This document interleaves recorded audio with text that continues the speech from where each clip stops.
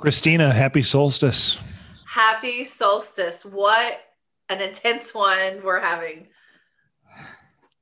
Something I don't. It was neat walking around our neighborhood here in San Luis Obispo last night, and the one thing that I had wanted to do and just didn't was get a pair of binoculars to look at the conjunction. And what was neat about it is that many of our neighbors had binoculars and or telescopes set up. Right. It's like, well, of course, like there's community and then community supports each other and like, hey, do you want to come take a look at this? I mean, yeah. So it was a neat experience for sure. I think it'll sink in for me as I'm still working and while I'm on holiday this week, what I am doing is I'm taking on one client a day and doing freebie sessions this week. Whatever calls. So yesterday was a past life regression plus in between life regression. Today was my own, right? And working in my own records. And tomorrow, another client, and so on and so forth, with the exception of Christmas, which I'll work with Meredith on. But it's playtime for me. So it's been a really interesting week and just trying to capture some of the energy and the newness, the renewal. Sounds like an excellent way to enjoy your time this week. Yes, and I love California, in case you didn't know. Yeah, I see the mug. Yeah, interesting. So how did you bring in the solstice this week? I did do a meditation, okay. And I did do some pre-cleaning of my home because I know that this energy is very good for cleaning things out and for doing little pivots here and there. So nothing too major for me, nothing too manifesty, but definitely a gratefulness that I wanted to bring in. And a focus on me because I am worth celebrating. Mm-hmm. How about you? I mean, I know that you enjoyed some of the telescopes and binoculars that were set up, but other than that, what'd you do? Yeah, and both literal and metaphorical. I did my own special work yesterday and had some interesting experiences. And you and I had some time together this week as well. And it's interesting for me and I don't do much on Instagram these days for many reasons. My social media profile is really, really scaled back during this time. And it's not that I don't have anything to say, but I'm really trying. It's like not everything needs to be shared. And there are these moments or these things that are really precious and intimate and feel special, right? And I want to keep those right here. And I know that in due time, what I want to share and the work that I'm, here to do and doing will be revealed. But it's as if I'm carrying a baby. And during these 9 months of gestation, I just want to experience what it feels like to go through the first trimester and the second trimester and the third trimester before bringing it into this world. There's a lot, right? And so the solstice, and this came up in the work that you and I did together on what is today, Tuesday? So it must have been Sunday, I guess, right? Right. And how do we define solstice? And I guess where I was going this on Instagram was, and it can get incredibly overwrought with spiritual language or new agey language. Mm-hmm. And that's okay. It's just not for me. When I'm referred to as a light worker, it makes me cringe because it's as if putting a personalized license plate on my ass and taking on this identification that I don't necessarily want to use and or limit myself to or ascribe to. But with the solstice itself, another interpretation or definition is stillness and sun, right? So the Latin word sol, meaning sun, and sistere, which is to stand still. And when I think of sun and being light, it's and being still and in your body and not busy doing or running to and fro or working on this or writing that or just doing, and just sitting with that light and that spark that sits inside, the one that we carry. I really wanted to take the opportunity to just stand still with that this week and experience that light and recognize that I'm ready. And I feel calmer. I feel more self-assured. I feel as if I have much to contribute. But if nothing happens, that's okay too. When I say that, I've spent much of the past week diving into my genetic ancestry. And I didn't expect for this to happen. It was a notion. I did it. But around Black Friday, 23andMe served up an ad and it was like 50% off. And I was less concerned or interested in my genetic makeup, which I just assumed was going to be Polish and Irish and Swedish. And that was that, unless barring any surprises, which largely held true. But I was really focused on the health aspects and what do we carry genetically that we may be predisposed to or may pass on to our kids or our grandchildren. There's really awareness because there's so much that we can't control, but some of the things that we can control, because I like living and I like being who and where I am. I want to make sure that I'm taking care of myself.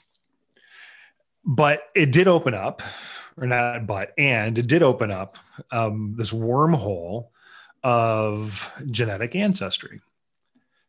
And it's like, okay, so I'm piecing together like who my dad's grandparents were on both sides. And one of them stops pretty short, meaning with his grandparents, and there's not a lot to track. And I haven't figured that out yet, but on his mother's side, but his dad's side was large. And what I didn't realize was that he was half Irish and half Polish. I always thought he was 100% Irish.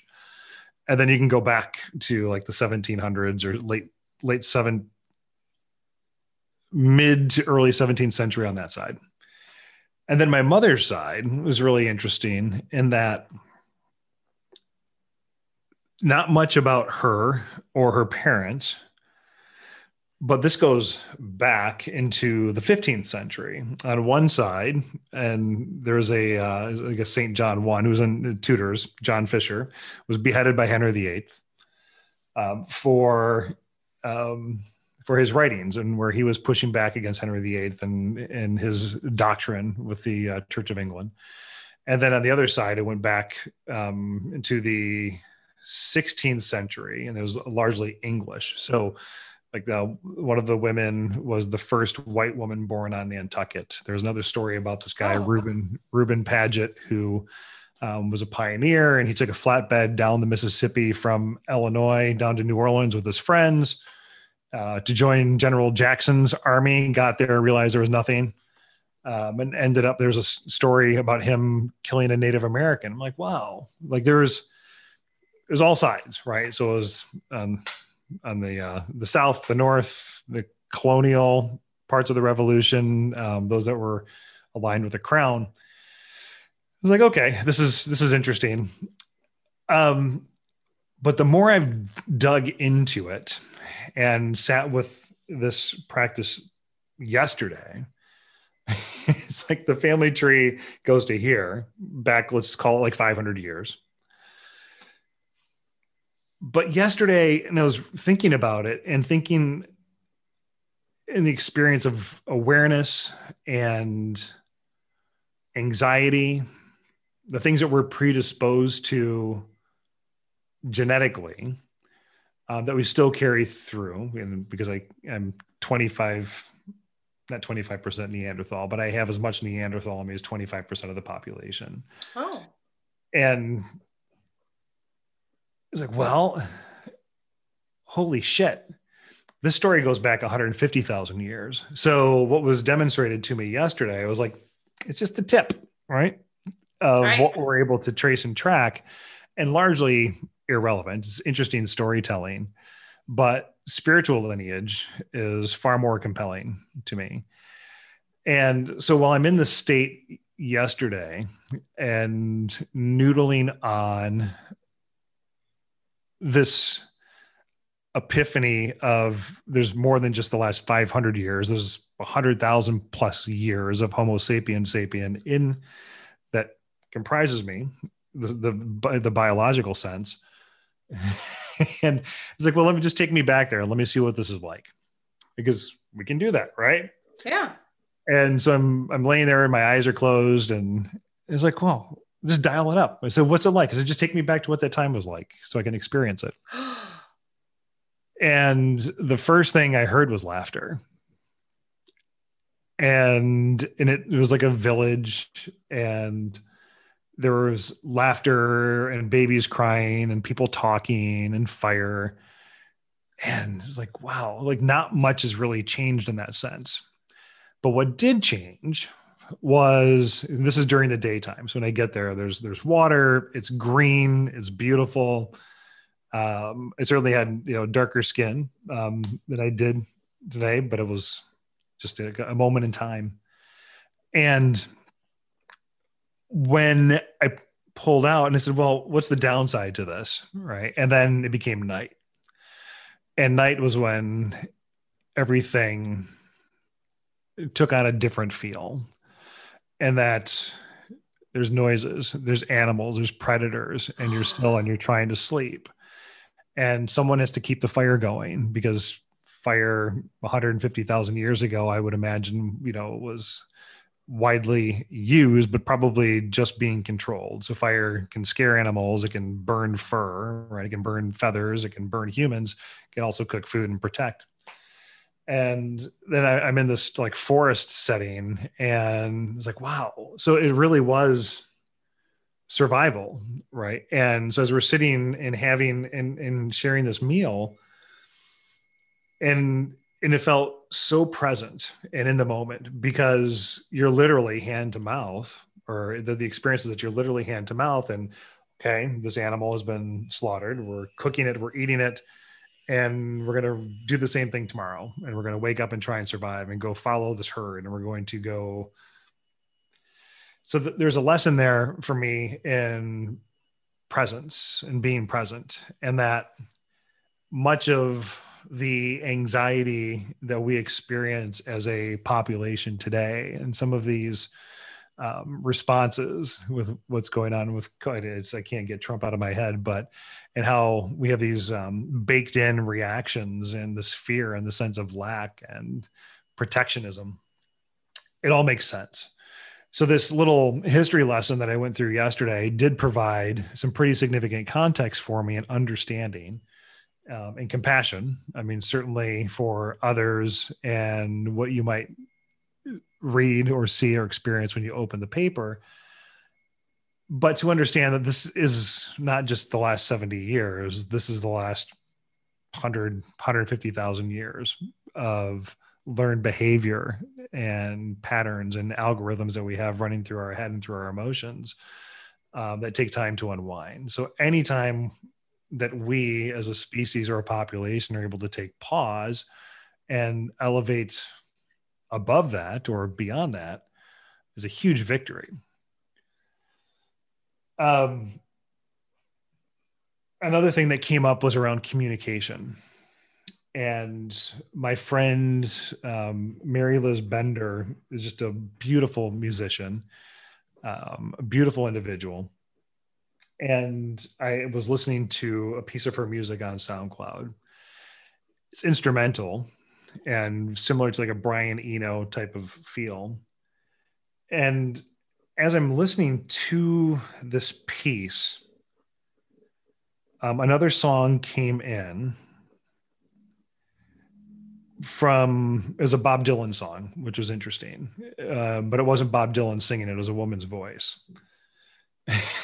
And so when I'm hearing this music and this inspired me, I was presented with this really interesting situation, Christina, where as I'm walking around my neighborhood yesterday evening, so let's just call this before this experience of laying down, and I run into one of the gentlemen that does the maintenance around here. And when I saw him and I wanted to greet him like this, I was like, greetings, blessings be upon you. Right. And then, like, I wish you well. And I was like, wow, like I can't actually say that. Right. And I mean, you could, right, depending on how you want to present yourself in this world, but that's not my thing, right? That's not how I'm going to walk around.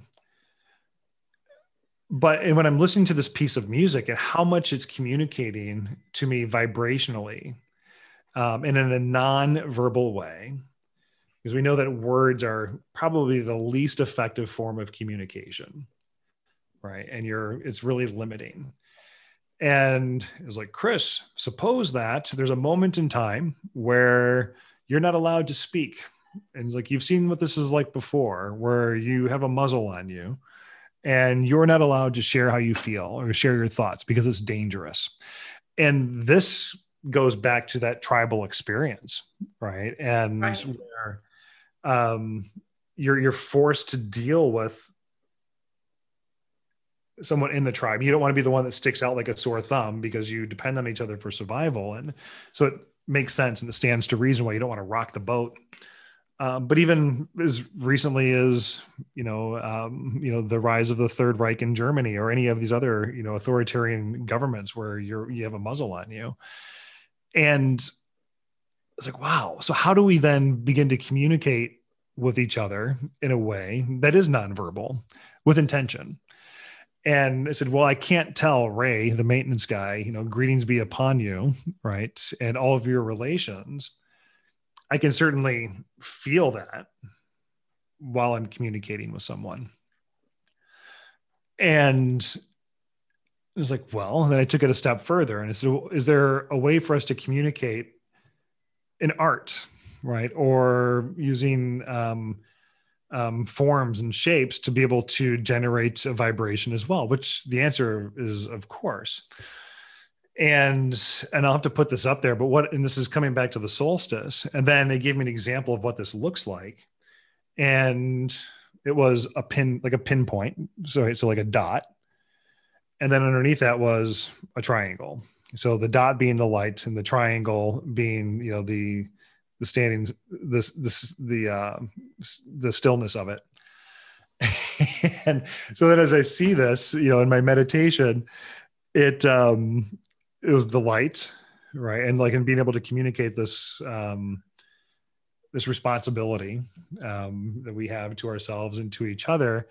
And then as it zoomed out, of course, there was another one and another one, and then 10, and then 1,000, and then 10,000, and then 1,000,000. And there was just a million points of light. And I thought about George Bush and started laughing, but it was a really interesting stretch of meditations that I had, and really wrapped into this or culminated in this tapestry that was presented to me, or that I saw. And so it gave me the macro, which was this slow moving field. And I was like, wow, it felt very peaceful, very loving. And then it was like, well, what's turning everything? Like, how is this happening? And it then gave me this example of myself as a small gear that's just slowly turning things. So the small gears are running really fast to turn around the bigger gears that are, moving the multiverse. And then it was all just part of this beautiful tapestry, and the strength of being this thread, this beautiful thread, which is part of this beautiful tapestry of us. And that without that thread, or without your thread, or without Trump's thread, or without Fauci's thread, or without, Maduro's thread, the tapestry is not the same. It's not as strong. And it became very obvious to me that having the awareness of space and the macro, the big picture, is incredibly important. But to also remember that the fine sands of action are as important and are commensurate with the awareness of that space. So now that I have this reference point, again, visually, of the doing, an activity. But as it contributes to the overall space, it ended up being a very powerful solstice for me. And the redefinition of that was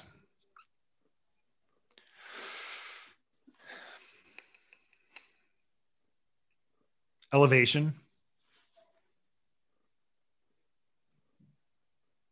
prominence, stature, and pinnacle of light that we all are. And just to honor that and carry that into the next moment. I feel you. When you said all of those, I could feel the vibration just come at me when you were saying those words. Yeah, about communication. That's very interesting, because as you were describing, about how the limits of words can affect communication, and it's not very effective, I often have a problem with interpreting the vibrations and the energy that I feel and can understand so clearly into words. It is so hard. And I think I've said this problem working with you as well. I'm just like, oh my, I can see it. I can feel it. I can understand it. I just don't even have the words to put together to communicate what I'm getting, because sometimes there are no words. And, I do speak Korean relatively well. And of course, English is my first language. And there are some things that are so much easier to say in Korean than English, and vice versa, which is really interesting. And I think a lot of people that are polyglots or bilingual can also say that this would be true as well. And I think that language and cultures, language has evolved like we have, really. It has evolved based on the influences of the environment around it, and has changed. And look at South and North Korea, which I can hear the big difference between North and South Korea. And they just fought, in the 50s, 70 years ago? It wasn't very long ago. And the language is totally going in two different directions. South Korean it does have a lot of English based words, like computer is computer, but in North Korea it's another word completely, and so on, because they're closed to the outside world, and their accent hasn't really developed. It sounds very, very strange compared to a lot of the accents in South Korea. So my point is, vibrationally, I think there is communication happening based on the experiences and the environment that you're in. I remember when I was a teacher in Seoul, I had something happen in my throat. I had laryngitis. I don't know, but I couldn't speak. And it hurt to speak. I was sick, but I was at work and I felt good, except I just couldn't talk. And when you're a teacher and you're supposed to be in front of the room, it's really difficult. So it's very interesting how human nature just kind of pipes in. Usually before that had been, loud to get everyone's attention, to get everyone on board, to get everyone moving in the same direction. But on that day, I had to whisper. And so I whispered everything that I needed. Now, I did have a couple of helpers in the class where I'm like, okay, you're helping, come help me. But I'm like, okay, here's what we have to do. So as I'm whispering, everyone else started to whisper too in response to my whisper.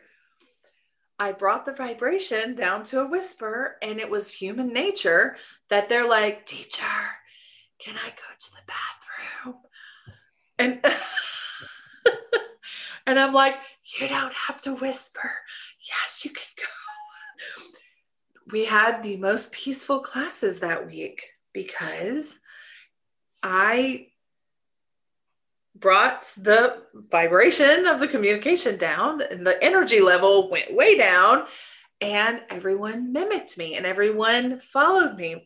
So I think that really put an idea in me, which is I want to be a great communicator, even without speaking in words, right? If I can exude that kind of vibration and communicate non-verbally how I desire to be communicated with, I feel like that is also kind of something that people might mimic back to me. A lot of people do mirror the person that they're communicating with. And I feel that it's completely possible. I've kind of proven it myself. And yeah, so I think it's very interesting that you brought that up. And that's how I feel about that. Well, what's interesting is that this was actually sparked by you. And I was going through my show notes from our session on Sunday, where Christina was coaching me. And you said, me, Chris, giving out energetic blessings for the holiday season. Oh, I do remember that. Yes. Yes. And I was like, well, so it was filed away under easy listening. Right. And then that's what the experience was yesterday. And how do you do that? And I'm aware of the fact that I do that, where people can feel my energy when I walk into a room. It could be a barista at the coffee shop, or it's like this big ball of plasmatic energy that just, I can feel it leaving my body and going into someone else. Not often, not all the time, but it does happen. And so now the difference is bringing intention into that and not expecting, to feel that plasmatic ball of energy leaving, but how do you that, and this is a rhetorical, but serving as this beacon, this light of compassion and solstice as we just defined it. Yeah. Not a bad week, Christina King. No, not a bad week. I'm in, as you know, I'm in a group therapy setting. and I have been for a couple of months now. Mm. And I am leaving the group therapy setting because my insurance it's running out. But one of the things that they told me, now remember, I am a client. I'm not a leader there. And we have a lot of different people with a lot of different backgrounds. They said, we're very sad to see you go. We know that you are ready to move on, whether or not insurance has kicked us out or whatever. But actually, you're really good for the group. And I said, well, thank you. Now, that would be like, and of course, to some people, it's like, well, I mean, yeah, you're kind of a spiritual, energetic, like energy kind of person, which is true. But then she said, it's because you just kind of get into this like zone of authenticity, and you just kind of put it out there, and it's actually pretty inspiring to others, where now they're all doing that and they didn't really do that before. So, in essence, because you have been just kind of like, aligning yourself and pushing yourself out there, everybody, the group has started to do that as well. And now I thought the group always did that, but then again, I wasn't there before. Right. So they did say, well, you're good for the group. And we also feel like you do get a lot out of the group, which is very true as well. Yeah. So I think you're right. I mean, you can just walk into a room with intention, with purpose. And I think adding the element of being yourself and not really apologizing for it to yourself or to others. You don't apologize. Mm-hmm. You just live the best version of yourself and put yourself out there. It does take a little bit of vulnerability, I think, even just in daily life. I don't think you have a problem with that, maybe, but a lot of people do. I think, if I think about it, why are people bad communicators? Well, it could be a multitude of reasons. Mm-hmm. It could be anything from, neurons in your brain, or maybe you're born to be a bad communicator. Mm-hmm. Maybe you have autism or something, and that's different for communication. And there could be biological reasons, but there could also be, which is what I'm interested in, the spiritual reasons of why you're not communicating as you should.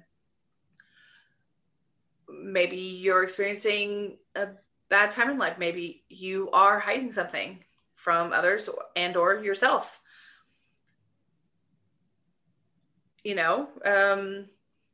So along those lines, it's pretty, I like to think about those things, because I feel like that's kind of our work too, is to help people authentically align themselves so that they can accomplish great things, especially communication.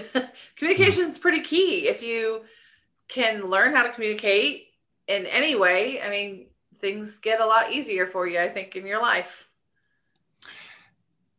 Yes. And when we were living in villages or traveling and following the herd, we had to communicate. There was no place to hide, right? And if you were the weak link, much like the sick or old gazelle, you were gone, right? You weren't going to survive. And so I think you were forced to deal with things in that particular moment, right? And as they would come up, and you had to communicate. There was no hiding. And it's not that we've lost that, right? It's just that the circumstances have changed, and we've not evolved as rapidly as the circumstances that we've actually created around us. And yes, coming back to the solstice, there is an expansion of human consciousness. However, there's always been an expansion of human consciousness. Tomorrow is not different than today than was different from yesterday, right? Things are evolving. Now, as more and more people wake up to like swallowing the red pill in the Matrix, and understanding that suffering is optional, right? And how we react and interpret these circumstances, the circumstances don't change. There's always going to be someone who cuts you off in traffic, but how we respond to these triggers is entirely within our control. The it's it's really interesting to me to then think of how this expansion of human consciousness can happen with the way that we communicate in nonverbal ways, because it forces us to really connect. And it's like, if I can say more, communicate more by actually saying less, I'm going to give that a whirl for the next, week or two. And it's like, wow, what if I were just using images? And then I'm back to drawing, images on cave walls of, large animals or mushrooms or aliens or whatever, these beings we're drawing. But I think that this expansion of human consciousness in our experience isn't that we're going to get bigger, better, faster, stronger. It feels to me as if it's going to happen because we learn how to better understand ourselves energetically and the connection that we have to each other in a vibrational way. And I guess that does sound then very new agey, but it's what feels appropriate and it's what feels right. And I can say that it sounds new agey, but when things are right, you know it. And how do you know it? It's because you feel it, right? So these sensations of rightness, these sensations of where things are aligned, are reference points that we can carry into our everyday experience. It's not intended necessarily to be how we walk through this world every minute, every hour, every day, every week, every month, every year. But it does give us a reminder of what's possible. Yeah. When you were talking about your experience going back, 150,000 years, right? I mean, think about it. You were, in theory, and I'm saying you as a collective whole, as a people, you didn't have a phone, you didn't have television. Think about how connected to nonverbal communication everyone was back then.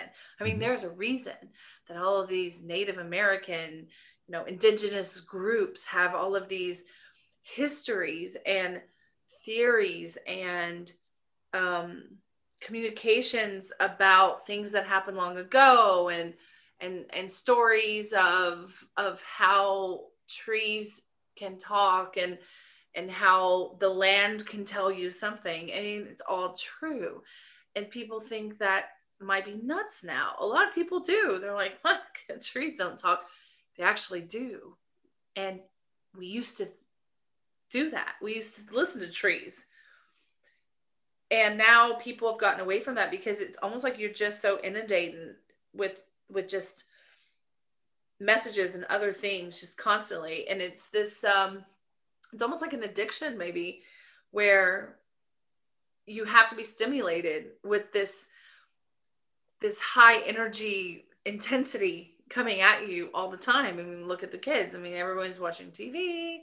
I was saying all kids, but I grew up on TV, but when we didn't have the internet like now, but now it's like TV and everybody's on their phones and everyone's playing music and things. But if you take it way back, I mean, just think about it. Think of all the things you could pick up on. There are people, I think nowadays, that actually expose themselves to nature in a very extreme way. I actually watched some YouTube videos on it where people will look at a beetle, and because they've observed this beetle, they know exactly when the beetle's going to change directions before it changes directions. How do you know that? Well, I mean, you can watch it, but you can also experience the beetle up close, up in person. And I'm sure there's a little bit of vibrational exchange going on there. I'm quite sure of it. And think about the trees and think about animals. And even I remember, you remember Steve Irwin, the crocodile hunter? Of course. Yeah. Oh, I miss that guy. I watch his, I still follow his family, but I remember him speaking about his dog. Well, first of all, I mean, he knew animals very well because he observed animals. And I know, I'm pretty sure, I can't say no for sure I wasn't with him or him, but I'm quite sure that he had some communication going on with the animals that he was capturing and helping, things like that. I remember one of his interviews, he had a dog named Suey. And he said, I don't even have to talk to Suey. I just look at Suey, our eyes meet, and we know what we're thinking. Mm-hmm. And they were swimming, and something happened. I don't know if it was an animal or whatever. And they both made eye contact, and they both knew exactly what they had to do. So the dog went and did her thing, and Steve did his. And whatever crisis had come up, they dealt with it without speaking. Yeah, it's incredible. But it makes sense. And so how is this not woo-woo, right? Where you can, I'm not sure what the Japanese word is for this, but where you can go into the forest, go forest bathing, and pick up on this. So today through the same meditations yesterday, where I had the experience where then at nighttime, it was in the forest and there's things, right? there's the mythology, there's things falling from the sky. There's things that were more easy or readily perceived than they are today. And why is that possible? Well, we can go back to quantum physics, right? And things are made up of electrons, neutrons, protons. They all have their own, energetic frequency, right? They're all they have their wave functions, that it just makes sense that they have their own vibration. So if you have a heightened sense of awareness, that you can at least sense that there's something going on. And so can you talk to trees like Siddhartha? I mean, sure, right? And everything's got something to say if you're able to listen, or if you're willing to listen. But today I grabbed Meredith and we went to this forest in Los Osos, or towards Los Osos from San Luis Obispo. And just today was the day to go do it for some reason. I'll send you some pictures, and it's called Los Osos Oaks. So there are ancient oaks. I want to see that. And it's just amazing. But as we're walking through there, we'd never been, there's no mapping. We just put on our shoes, got in the car, left the kid in front of the TV, and her and I went.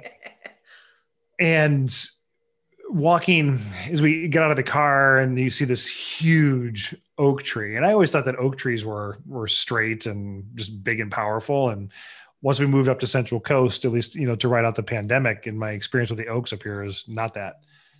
They're huge, sprawling. It looks like the root system is actually just above ground. They're gorgeous. And as we are walking, you can start to smell the earth because it's damp there, right? It's pretty close to the ocean, and you can smell the earth and the different scents. And then there's moss hanging down from the trees, and it was otherworldly. And the first path was called Chumash Trail.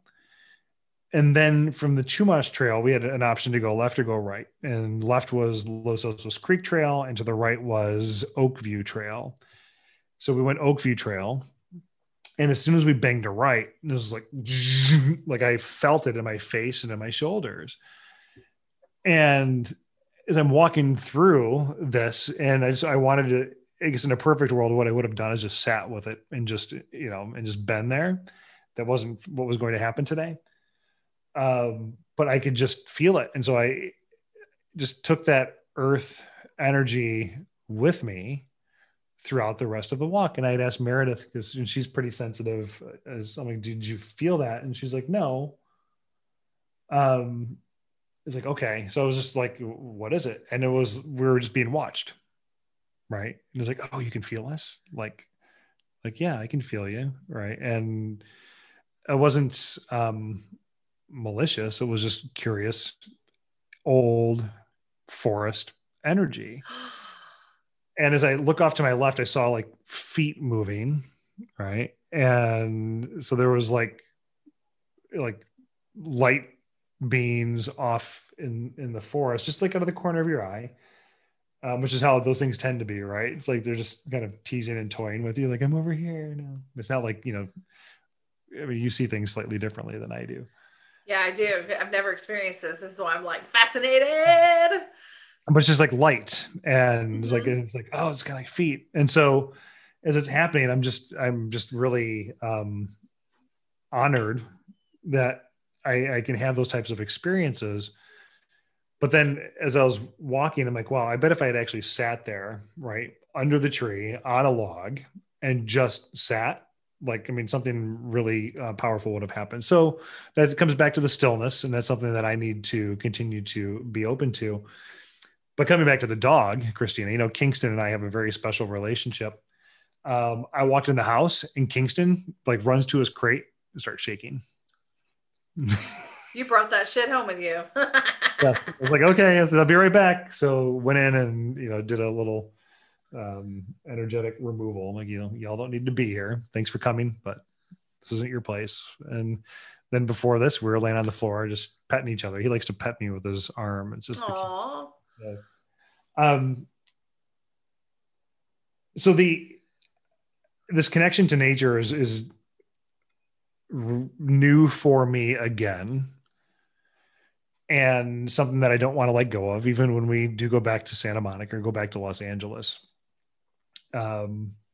It's awoken something in me that has been dormant for probably 30 years. And if I didn't have the ability to get out and go for these hikes or walk the trails or go walk through ancient oaks, be a much harder pandemic for me than it actually has been. But I'm really incredibly grateful for the experience that we've had up here and the people that we've met, and having afforded ourselves this opportunity to really connect with nature and with green in a very real way. And I've spent so much of my life looking up at the stars and have been less inclined to look down into the center of the earth and realize that, of course, being here on earth is the divine experience because we come from stars. I've seen that transformation in you, by the way, because when I remember working with you for the first time, and then now you've become quite the earthy guy. And it was like before, I think the first visual I ever got on you was you as an astronaut, if I Mhm. remember correctly. Yeah. I mean, I've seen you start to like kind of float down. You were done with the fizzy lifting drinks for now. You're starting to float down back to the earth. And so I have enjoyed watching you. And now I now have the conscious awareness that this has occurred. And I would say you're speaking the truth right now. So Thanks. There's a place for definitely. both, right? And it's really just a space elevator and being able to bring things down and bring things up and onto this particular plane as we go into this expansion. So you're in the Wonka elevator for sure. Yes, I've got 1 foot here and 1 foot there, and there's just more balance. You know, another thing I'd like to bring up. I watch a lot of videos about hygiene and things in the past. Well, think about the human body because we are animals. We Mm. smell in different places, especially like, for example, under your arms, right? There's a certain scent about that, and there's a purpose for that. But of course, we're living in cultures now, many cultures, not all cultures, where you cover that up and Mhm. you stop that. And sweating is also a purpose, sweating is also a scent. And, you have all of these scents, especially around your private areas as well, that I'm sure a long time ago, humans were a lot more connected to that body communication. That would, the smells of a body would tell you perhaps what cycle a woman was in her fertility. I'm sure that there is a physical change when a man is aroused. There's a vibration. I'm quite sure of it. And so I feel perhaps a long time ago, and I know that's so general, a long time ago, there were dinosaurs. I can't put it, it's just like kind of a middle school report just to get it done, but I don't know what time reference to put. I'm just saying, like, before, let's say, the last 200 years, where smells became really bad and negative, in different parts of the body, and you wanted to be a little bit more pleasing to the nose. I mean, those didn't people had perfumes and things like that. They found evidence of that in different cultures around the world at different time periods. I get it. But for the most part, they're more connected to how the body operates biologically, and how it reacts and how it smells. And it all has communication in it. Now, in modern society, we do cover it up, but we also live longer because we understand more about biology.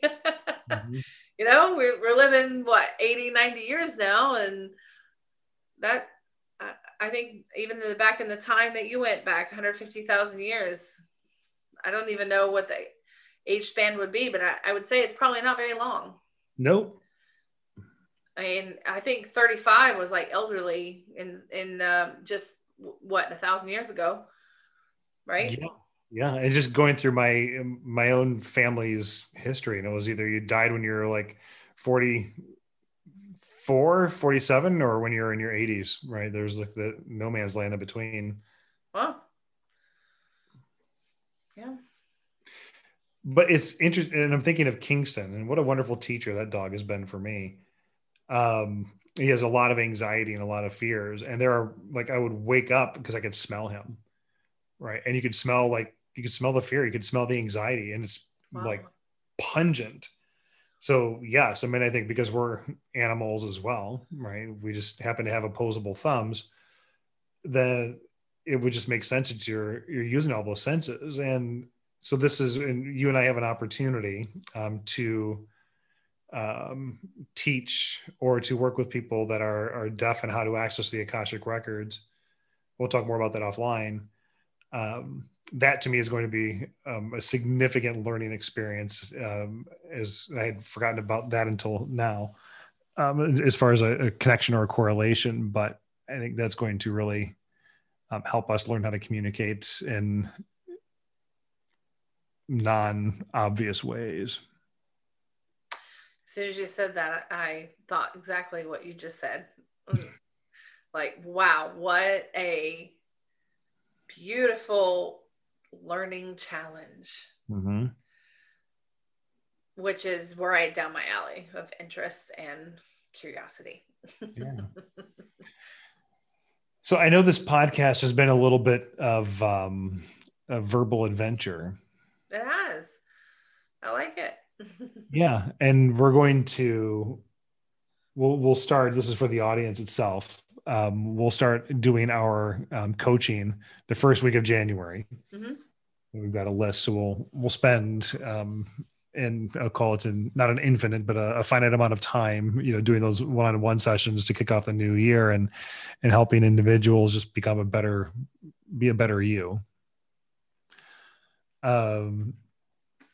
Any parting words, Christina, for our friends out there before we go into, is our next one before New Year?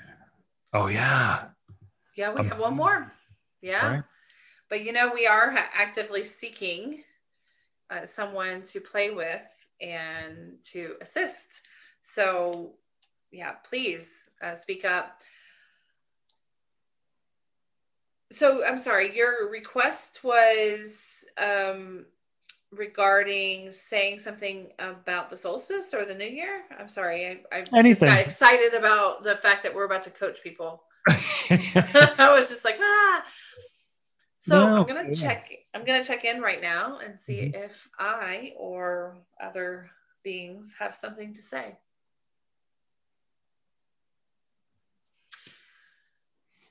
To sharpen the nonverbal communication, there are a lot of ways to do this, but one of them is to,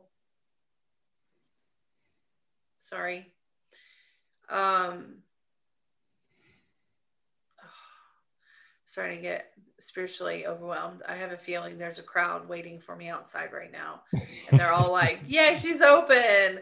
I'm sorry. It's happened again. This is like the fourth time this has happened during a podcast where I'm like, so just something just came in. Let me shake it real quick. I'll just put a pause button on that. Thank you.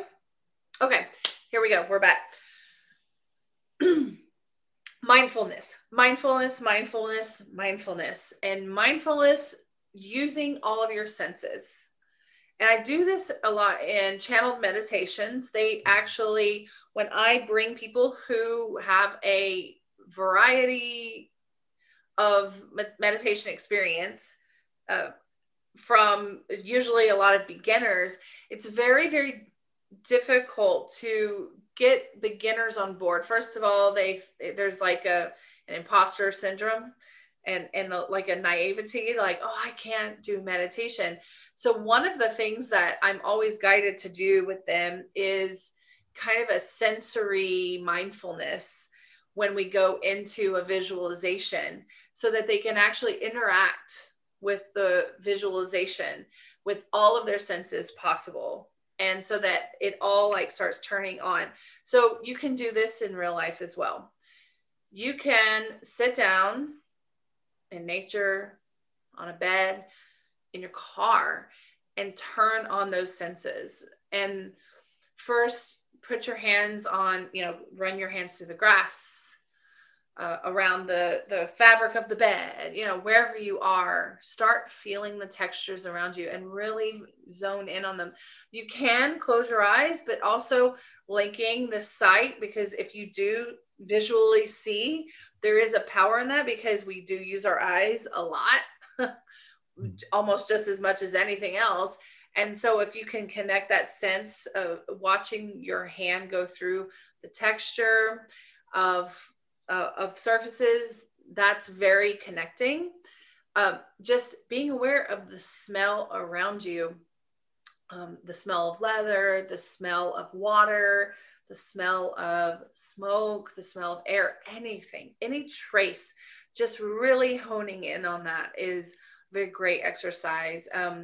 For hearing, think about all the little minute vibrations of sound and energy happening around you. You can hear the wind in the trees. You can, if you actually sit in your house and try to hear nothing, I've done this before, you actually hear a lot. You don't understand how many things buzz in your house.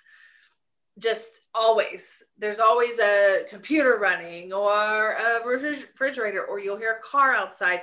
And these things you've kind of started to shelter yourself from, and so that you can actually get some stuff done, like sleeping and important things. It actually does detach you from a lot of things. So if you were to be more aware of the things happening, it's also a great thing. And of course, sight. We always look at big pictures, and then we focus in on something, like I'm focusing in on this camera, right? Focusing on everything, focusing on the camera.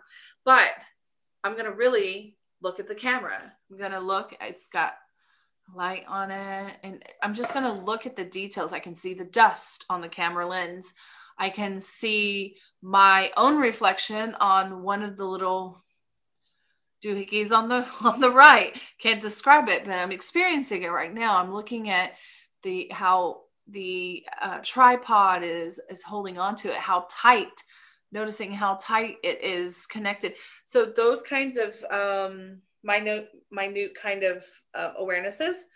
And taste, I wouldn't recommend that you taste leaves or lick your bed or lick the leather on the steering wheel. I wouldn't suggest Unless you're a cat. Yes, if you're a cat, you may lick all of those things. Hey, listen, if you want to, that's fine. It is the world of coronavirus. Don't be licking poles outside. Don't be licking, you know. But one thing that you can do with taste to really turn it on is when you do eat, also a mindfulness when you eat.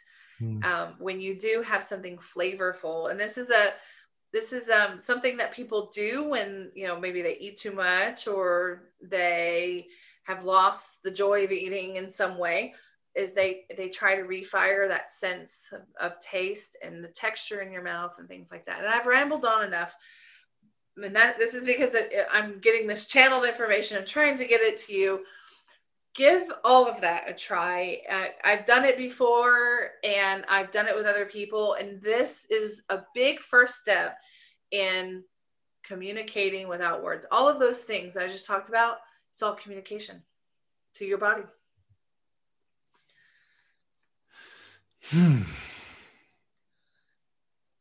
Thank you for that.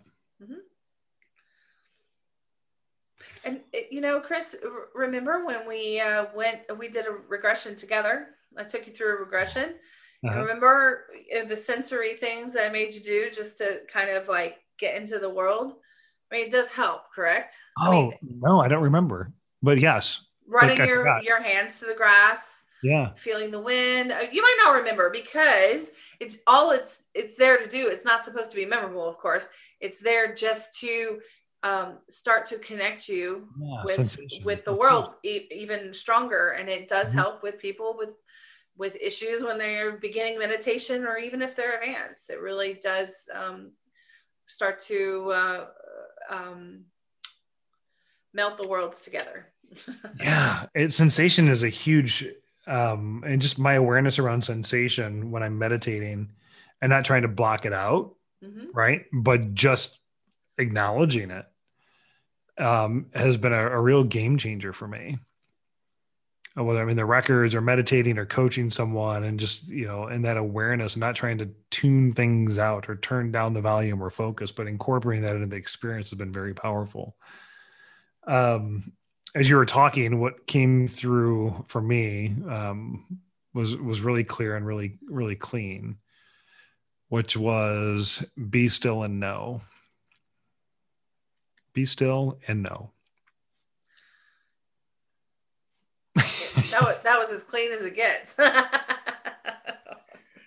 like, well, okay. So there's be still and know that I am God. There's, you know, be still and know. You know what my feeling is about having a God that sits outside of ourselves. That it's not my thing. But be still and be aware. To your point, be still and know. Be still and be aware of the sensations, the feelings, the smells, the sights, the sounds, the vibration, the frequency, the energy, which could be God, could not be God. I don't know. Be still and know. Be still. It's like the solstice. Be still. Yeah. Hey, tying it together. Well, today was an uplifting talk for me. Definitely. I mean, we always get something out of it, right? Yeah, but perspective. Yes, perspective. Perspective. And now all I want to do, first of all, I'm going to handle these wily spirits that were trying to like barge in here. I got to deal with that in just a moment. But I also really want to do a sensory meditation. Like, I'm really excited about this now because I've done it before. It's like, whoa, no, yeah, I need to be still and experience those things. I haven't done it for a little while. Amazing. It's let me know how it goes. I'm sure we'll talk tomorrow. Definitely. Well, yeah, you scamper off and do you, and I'll go do me. And everyone, thank you for listening. And we're still looking for someone to coach Oh, we have some ones. I just didn't feel like doing it today. Oh, do we? Okay. Yeah, Well, but we still want to hear from you if you want to be coached, guys. Absolutely. Yes. Great. Let's keep on doing it. All awesome. right. Thanks, Chris. Thank you. Mwah. Mwah. You're the best. Bye. Bye.